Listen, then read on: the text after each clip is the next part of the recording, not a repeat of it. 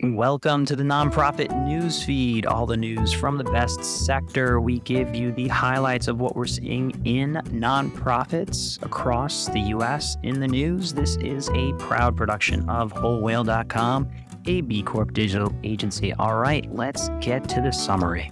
This week on the Nonprofit News Feed for the week of September 25th, we're talking about lithium reserves versus climate resilience and Indigenous people's calls to protect the land. And we'll also be covering some things about how young people are filing lawsuits to protect the environment and some misgivings about a nonprofit down in Florida. But let's jump into it, Nick. How's it going? It's going great, George. I want to start us off with this top story, and this is kind of a spicy one. So I'll read the description and then we can get into it. So our lead story for this week is that lithium reserves discovered in 2020 have recently renewed excitement over the United States' ability to be self-sufficient when it comes to mining lithium, according to this reporting from Insider and others. Lithium, of course, is a key ingredient in building lithium-ion batteries, which are integral to the electric car and other sustainable environmental initiatives in the United States to move us off of fossil fuels. So newly released findings suggest that the volume of lithium found in this Oregon-Nevada area is among the most concentrated of known deposits and could make the site a strategic gold mine for the United States from an environmental, economic, and even national security standpoint when you start bringing geopolitics into it. However, Indigenous groups counter that the deposits are actually on land vital to Indigenous use. A Al Jazeera article says, quotes a tribal leader that, quote, there's burial sites there, there's medicines and roots there, there's ecosystems, there is still life back there.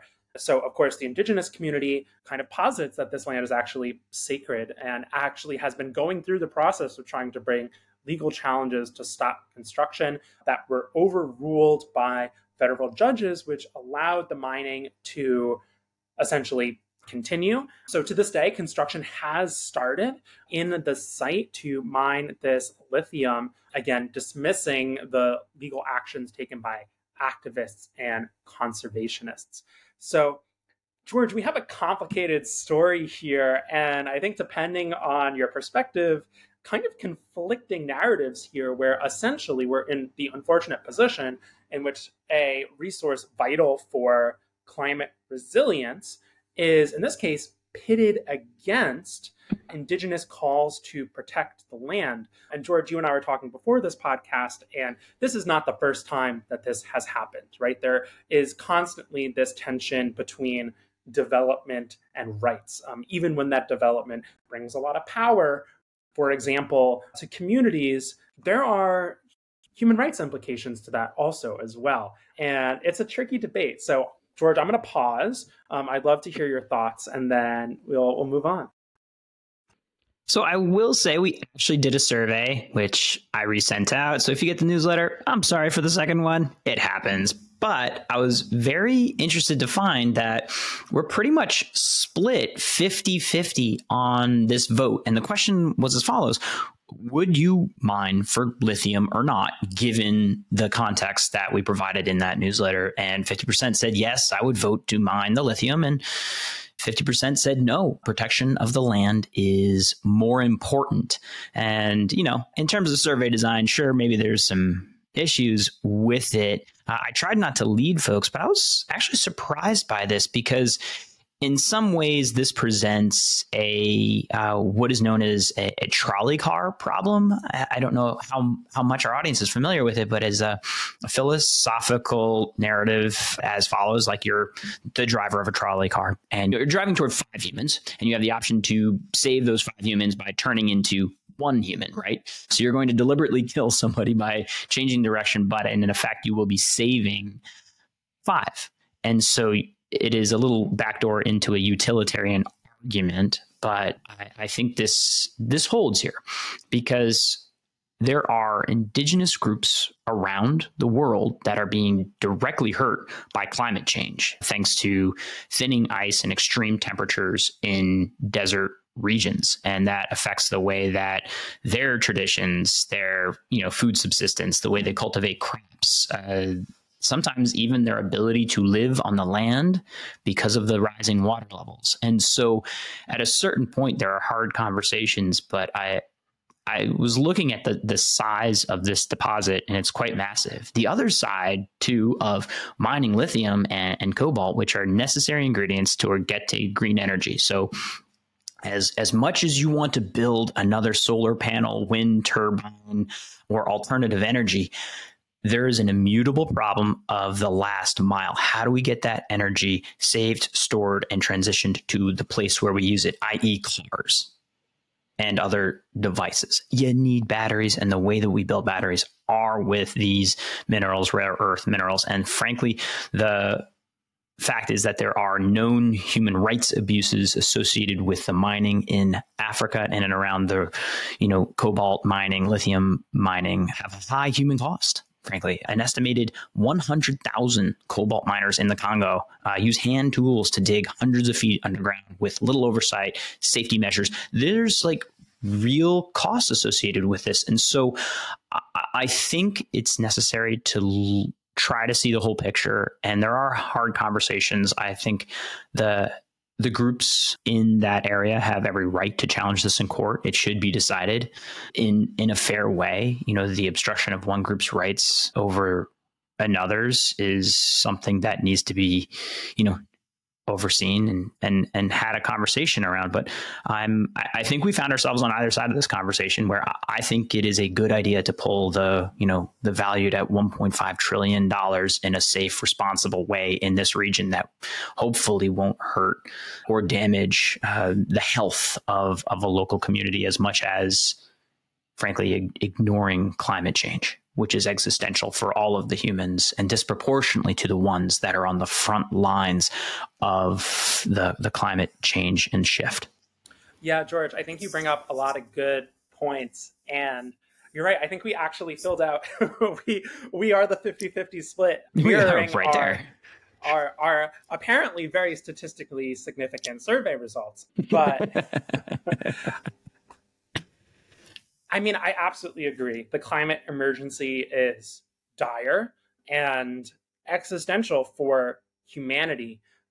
I think the reason why in this instance I sided with those groups, right, is I think that we're talking about trillions of dollars, agendas that are central to not only US's sustainability commitments, but economic roadmaps. And I think that it is incumbent that there is a justice lens applied to those priorities, right? So I would hope to see that in the future, even if we decide that the lithium reserves are big and really essential to these practices, right?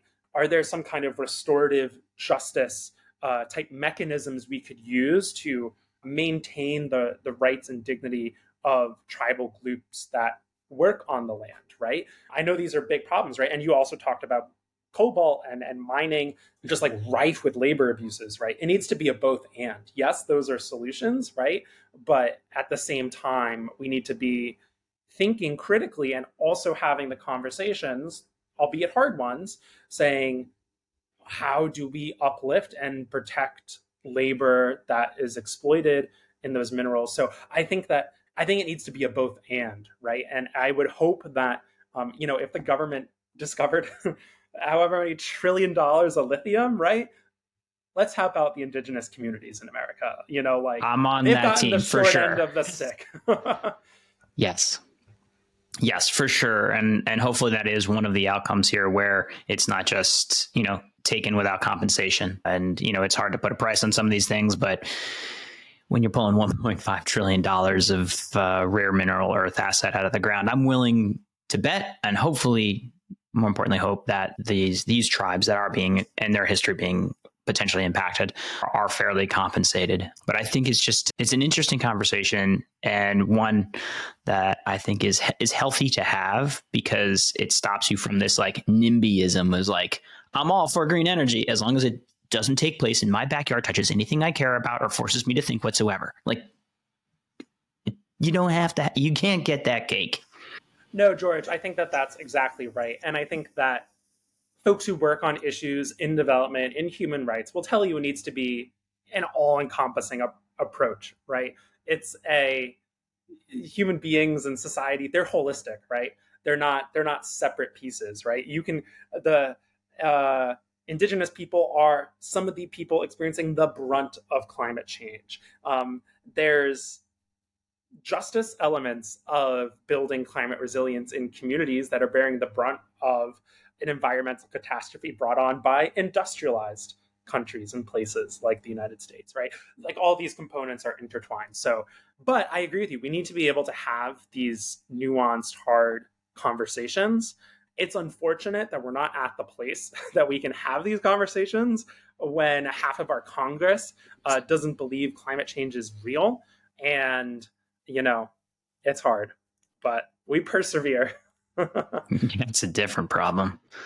That's a tough one. Yeah, well, we'll certainly be walking into a 2024 where we'll have competing macro narratives, but this is just sort of, one, it's like a huge positive win for alternative energy, potentially, if done right and done fairly, but also a loss for Indigenous people's social justice in that area. So thanks for having the conversation. I'm curious, the poll's still out there. Go take it. Let us know what you think. We'll try to include more surveys in our nonprofit newsfeed emails as well, as long as I get the links right.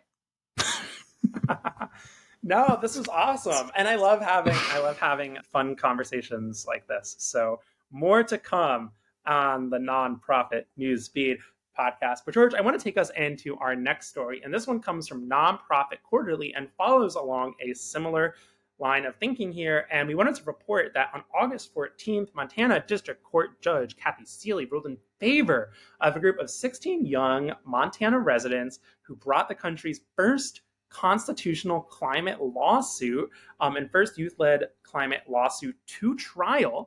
The youth here, as Nonprofit Quarterly reports, allege that Montana's, quote, fossil fuel-based state energy system, end quote, contributes to climate change and is therefore a violation of their constitutional right to a safe environment.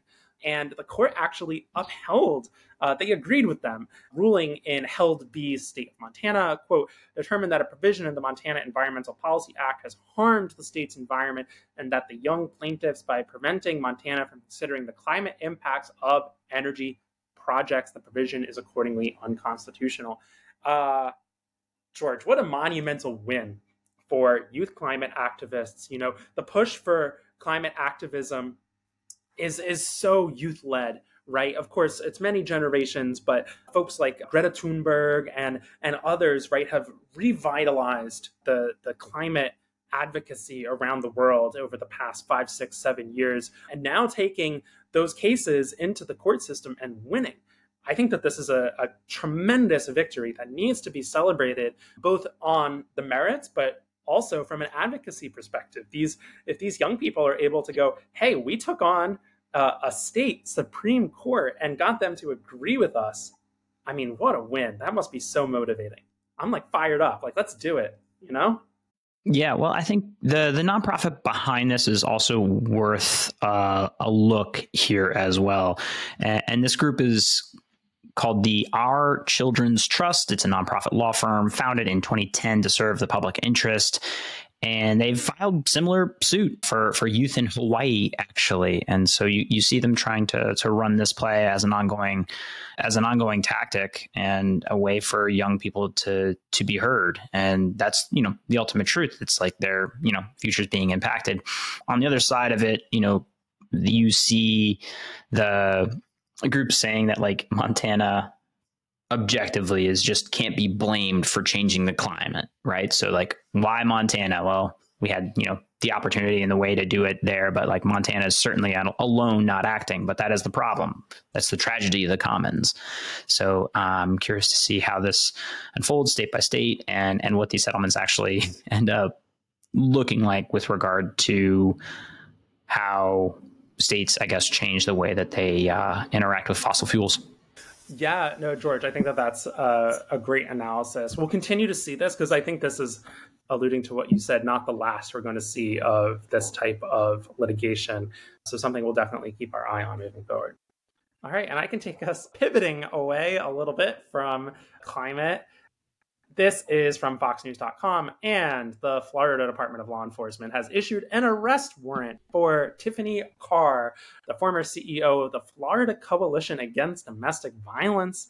The state began investigating the agency after learning Carr received $7.5 million in compensation, much of it in relation to paid time off for the 3 years before she resigned in November 19. They also arrested their CFO for this investigation. Money laundering, fraud, charging for services never provided. It's a criminal scheme, right? It's a Allegedly. Alleged criminal scheme in the great state of Florida. George, what do we think about this? You know, I don't generally like pulling up nonprofit frauds, but I think there's a couple of things here. One is that note that like it's also the, you know, the chief financial officers of the organization being called to bear, because if you're writing that check and if you're knowingly interacting with that type of processing, yes, you are liable. Just because the CEO tells you to pay them an exorbitant amount of money that maybe was unjustified, when you process that money, when your financial team signs the okay, even potentially when your board knowingly approves things, like guess what? Like that is part of a potential fraud. So really, I hope that it's, if you see something, say something situation for the financial oversight. The other thing that I found interesting when I was pulling this up is it seems that, and you know, like I'll just put my cards on the table. I don't love Fox. I don't think they are good. I think they are bad. I think whatever. I don't need to go that rant, but it seems to be that when these types of nonprofit focused frauds happen, that it's actually Fox covering it a lot more than other outlets. Like I looked through quite a number of sources, and I actually just think that there's like a bit more of this bias maybe in their reporting and their view to cover this. And then there's the opposite bias to say, oh goodness, you know, this seems like it could have been you know, a well-meaning domestic violence group in Florida, you know, don't give it airtime. And so it's just sort of an interesting subtle narrative that I saw just when doing the news analysis on this. Yeah, George, I think that that's an interesting analysis. I think we saw this as well with the National Black Lives Matter organization, which also came under scrutiny for potentially improper expenditure, not filing proper tax documents, etc. It was the Fox Newses of the world reporting on that story, right? Because it fit their agenda, but it doesn't mean that the facts of the story are necessarily untrue. There was valid, you know, neutral, objective reporting that underlied that fact. And quite frankly, like nonprofits have reputations to uphold. In many ways, reputations are a huge amount of nonprofits' legitimacy, and I think that I just boards, executives at nonprofits need to be careful. All right, I'll take us into our next article. This is again from Business Insider, and George, this is a fun one. Mark Zuckerberg and Priscilla Chan, husband and wife, announced they're building a computing system to help eliminate human disease by 2100, but the costs may be hefty. How are they going to do it? In short, they don't really yet know.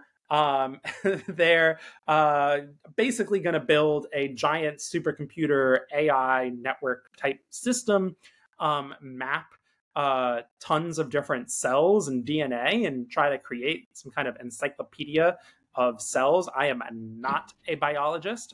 I did not do well in biology in high school. I read books in high school. I did not do math or science.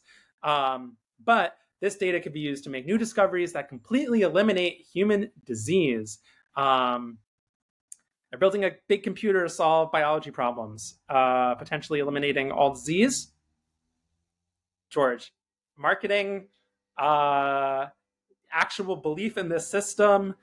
They're going to be using 10,000 graphics processing units. George, what's going on here? Is this Zuckerberg trying to create a metaverse of?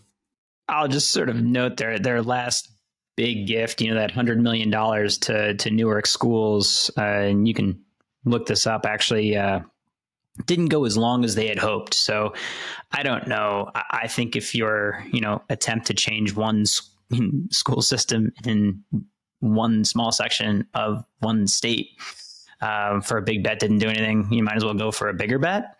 But at least this is in the field of technology and one that they're familiar with. Setting a goal of like 2,100 is, it does check the boxes of big, huge, audacious in terms of a goal. But you're in some ways building a bridge from one side and you can't see the other side. And so sometimes I wonder if this is, what part's ego, one part's practical in terms of an expenditure of funds. Like if the technology is simply not there and you're going to be spending in this direction, but not see results for 100 years, there's times to make that bet. And there's other times where, let's say our goal was in 1900 to move people across the country. And we were like, well, we're going to need a lot of horses for that. Well, we better invest in a giant horse farm infrastructure to do that. Because how else are you going to get that much, stuff from here to there? Obviously, we're using railroads, but I'm using this analogy appropriately so because we are just now playing with AI technology to which we don't understand or comprehend the full extent of. We can't even tell in many ways how these black boxes in fact work. So I have caution in terms of like doing that. Hopefully there are wins along the way, but anytime this level of investment gets sent, I think it's important to look out. But it also seems internal. Building a computing system internally is like, wait a minute, we're redirecting funds to building out our own GPUs, which is the way that you've for these AI tools. So there's that. It's interesting. Very interesting. George, I share your skepticism, although I would be pleasantly surprised if they're able to eliminate human disease. Yeah, no, I'm rooting for that. I mean, spoiler, I'm not going to be around to see if they achieve this goal, but go get them. Yeah, exactly, right? All right. I'll take us into our last story and then a feel-good.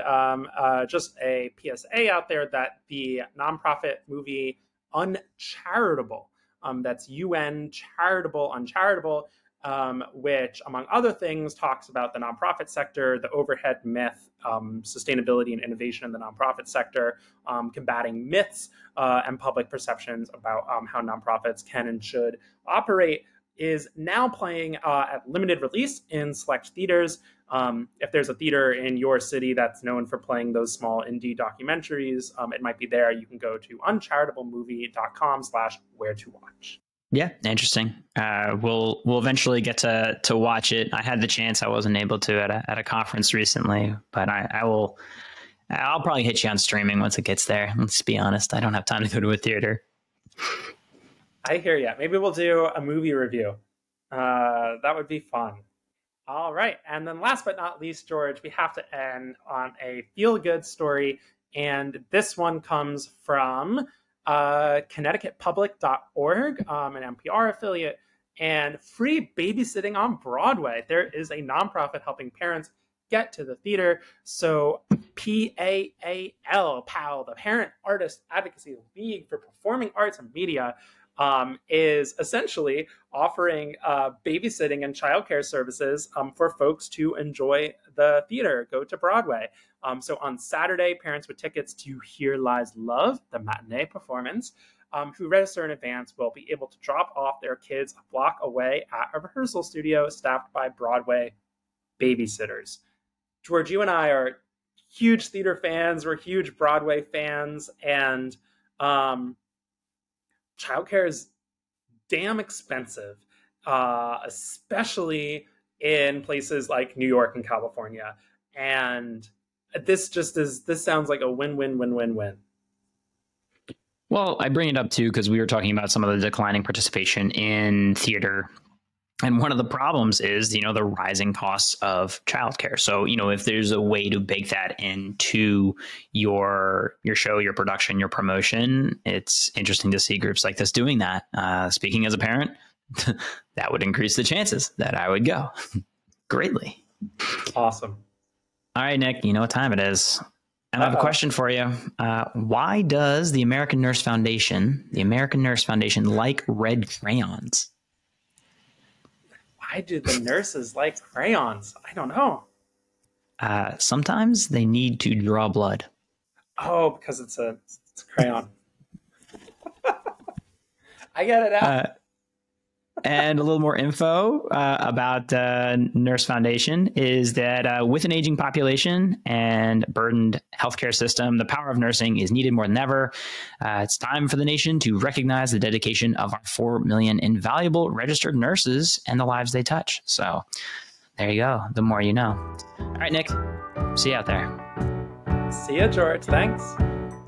Thanks for joining us for this week of Nonprofit News. You can find all of the links from the news articles we discussed at nonprofitnewsfeed.com, and all you have to do is sign up for our free weekly email summary. I hope it was helpful and gave you some new ways to think about the sector.